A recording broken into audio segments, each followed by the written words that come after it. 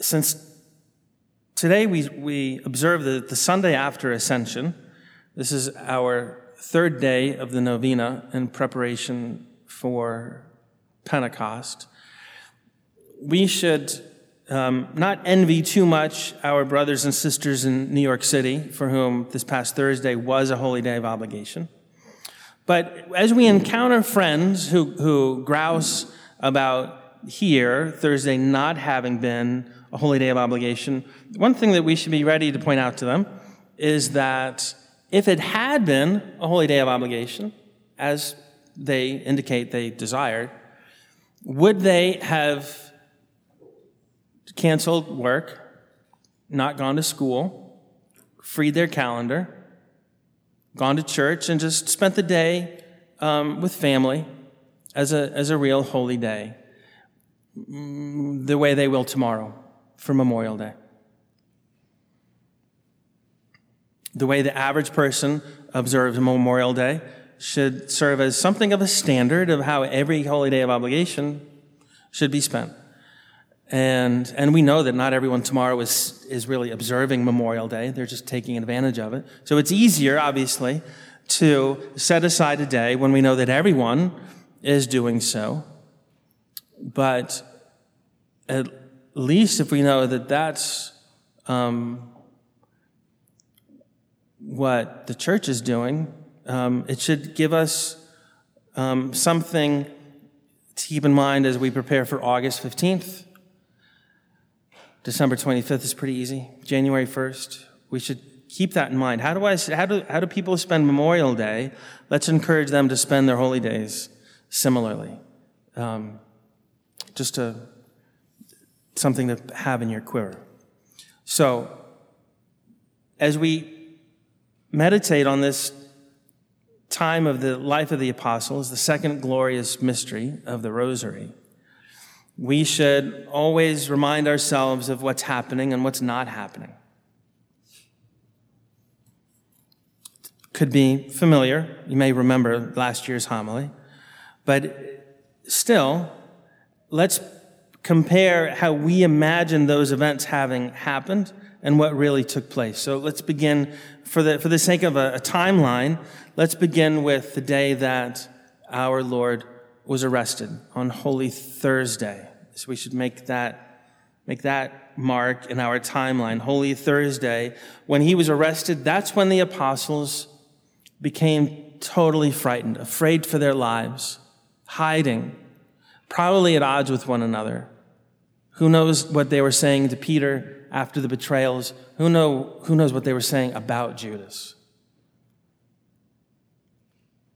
Holy Saturday is the second day after Good Friday. When our Lord rose from the dead on Easter Sunday, the apostles already been given a forewarning about the need to go to Galilee.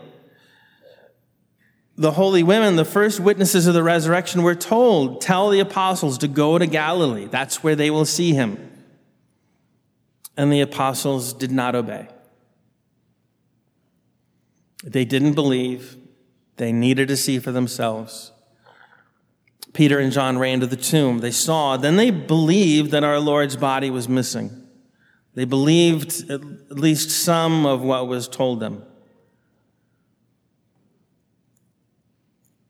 and began to believe that what they didn't understand before as rising from the dead is what had taken place. Later that day, though, our Lord appears to the 10. Judas is dead. Thomas isn't there. And they're afraid and they're locked up. Remember, they had been told to go to Galilee. Even seeing the empty tomb, they haven't gone to Galilee. 1 week later, a week after Easter Sunday, they still haven't gone to Galilee. They're still afraid. They're still locked in the room, afraid for their lives. Our Lord then appears to the 11 because Thomas is with them. And he shows Thomas his mercy, but he also chides Thomas. Do not remain in your unbelief, but believe. You believe because you have seen. Blessed are those who have not seen and yet believe. That should have been a description of the apostles. The apostles should have believed just by virtue of the witnesses telling them that the Lord is risen, but they didn't believe. Blessed are those who have not seen and yet believe. Then we hear about them up at the Sea of Galilee. They're fishing and our Lord calls to them. They eat with him. And then they're back with him in Jerusalem and they see him ascended into heaven. And after the ascension, how are they left? Scared and afraid? Hiding? Or are they rejoicing? Happy? We need to read all the Gospels and the Acts of the Apostles to put it all together. This is how St. Luke's Gospel ends. Then he led them out as far as Bethany, and lifting up his hands, he blessed them. While he blessed them, he parted from them and was carried up into heaven. And they worshiped him and returned to Jerusalem with great joy and were continually in the temple, blessing God. These days between Ascension and Pentecost, the apostles weren't in hiding. They weren't afraid. They weren't locked up. They were joyful. They were praising God in the temple. They were praying together in private. They were asking for God's guidance in choosing a 12th apostle to replace Judas. They were with Mary, not only each other as a small group, and many other witnesses of the resurrection. Yes, we know how Matthew's gospel ended. That's probably why we think something is wrong. Matthew's gospel ends, chapter 28. Now the 11 disciples went to Galilee, to the mountain to which Jesus had directed them. And when they saw him, they worshiped him, but some doubted. And Jesus came and said to them, all authority in heaven and on earth has been given to me. Go therefore and make disciples of all nations, baptizing them in the name of the Father and of the Son and of the Holy Spirit, teaching them to observe all that I have commanded you. And lo, I am with you always to the close of the age. Because we've compartmentalized these passages of sacred scripture, many of us assume that since the apostles didn't immediately do that on Ascension Thursday, there must be something wrong. They must be afraid. They must be disobedient, just like they were disobedient when they didn't go to Galilee. How do we explain that? We don't need to. The Holy Bible already does. First chapter of Acts of the Apostles.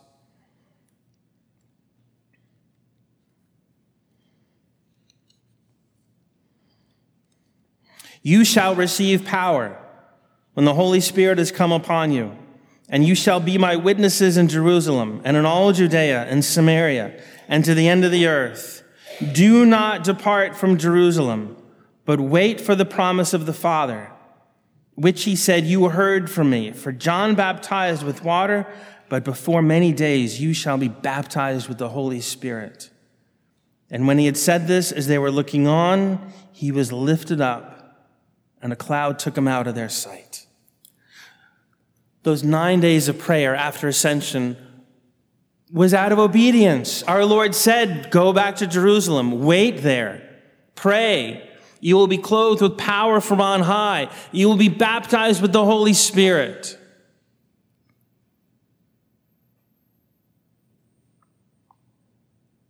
And so minimally, we know that the time spent with the risen Lord before the ascension left the apostles totally confident. He is God.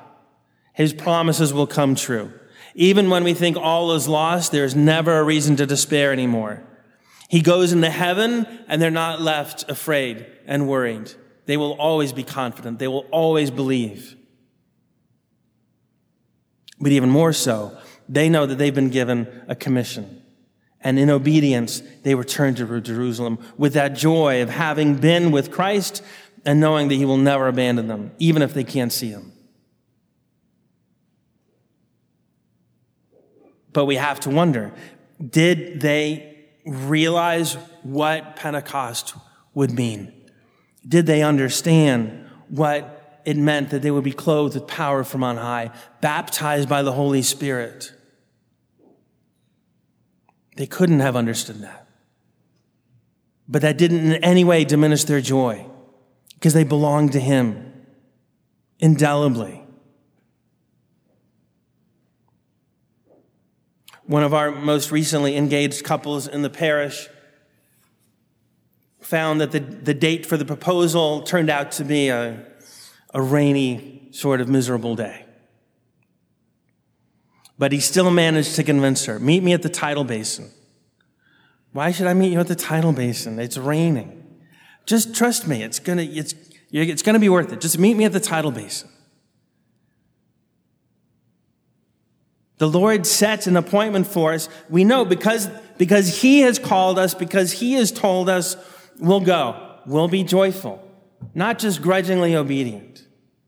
There can't possibly be any way of anticipating what will happen when Pentecost happens.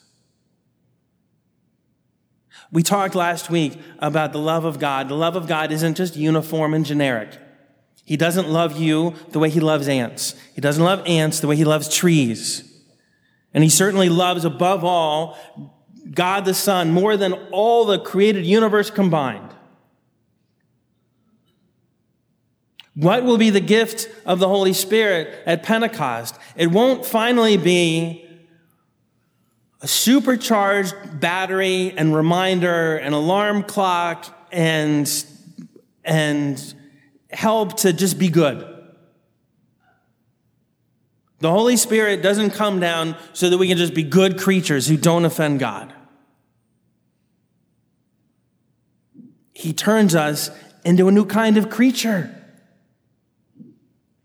The apostles didn't just rejoice that they'd been forgiven. Of course, we're grateful that we've been forgiven. But how do they describe this new life of being in Christ? We're a new man. The old man is dead. We're now living a new life. It's a new life. It's not that, oh, now I get to, reset the clock and I get to experience what it was like for Adam and Eve. No. We are experiencing a new kind of human life. St. Paul says that we are almost like gods. Think of what's happening. It's not just that you're forgiven of sin. It's not just that you're incorporated into the church. You're adopted as a son or daughter of God. You aren't just a very pleasing creature. You're an adopted member of His family. When God then sees you in the state of grace, He doesn't just see a creature who hasn't displeased Him. He doesn't just see a creature who's obedient. He sees His Son. He sees Himself. If love is partly measured by the good that God can will the recipient of His love, which is why His love for the Son and the Holy Spirit cannot even be compared to any other love He has for any other being. Now He gives you even more good. He can will more good because you have become a temple of the Holy Spirit. The good that He can impart to you is far beyond the good He can impart to a creature who has yet to receive Him and open their hearts to His grace. We aren't then just human beings who have been cleaned. We are creatures who have been raised up to be able to participate in the love of God the Father and God the Son and God the Holy Spirit.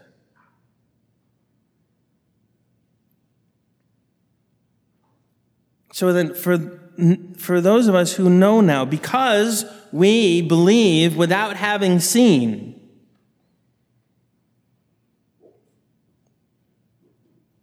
we know the mystery that's going to be celebrated at Pentecost, or at least we know about it. and can be better prepared to open our hearts to what God wants to give us. When we pray then our novena, or if you haven't yet been praying the novena, you can catch up. For most of the church, this is Ascension Sunday anyway, so you might as well start your novena today. Pray, not just for a thing. Don't pray for a particular gift, and don't even just pray that something you want take place. Pray to be open to receiving everything that God has to give you. Or maybe you can pray for a gift, or pray for all the gifts of the Holy Spirit. Don't pray for them so that you can accomplish your purpose. Pray to receive the gifts of the Holy Spirit so you can accomplish God's purpose, so you can live God's life.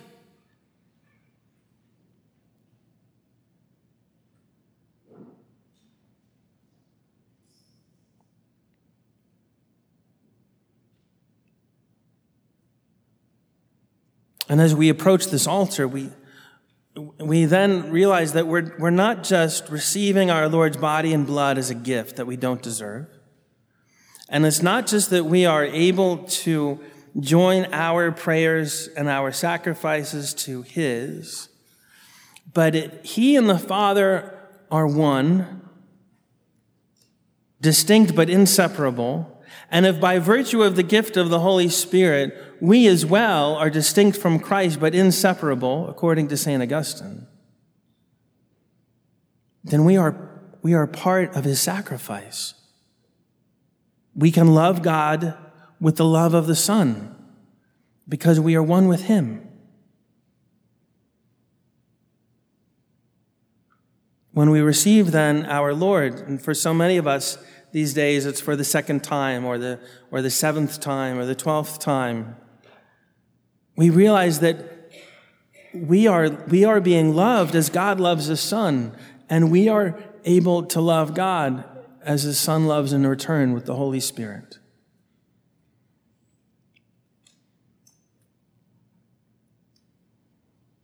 Glory be to the Father, and to the Son, and to the Holy Spirit, as it was in the beginning, is now, and ever shall be, world without end. Amen.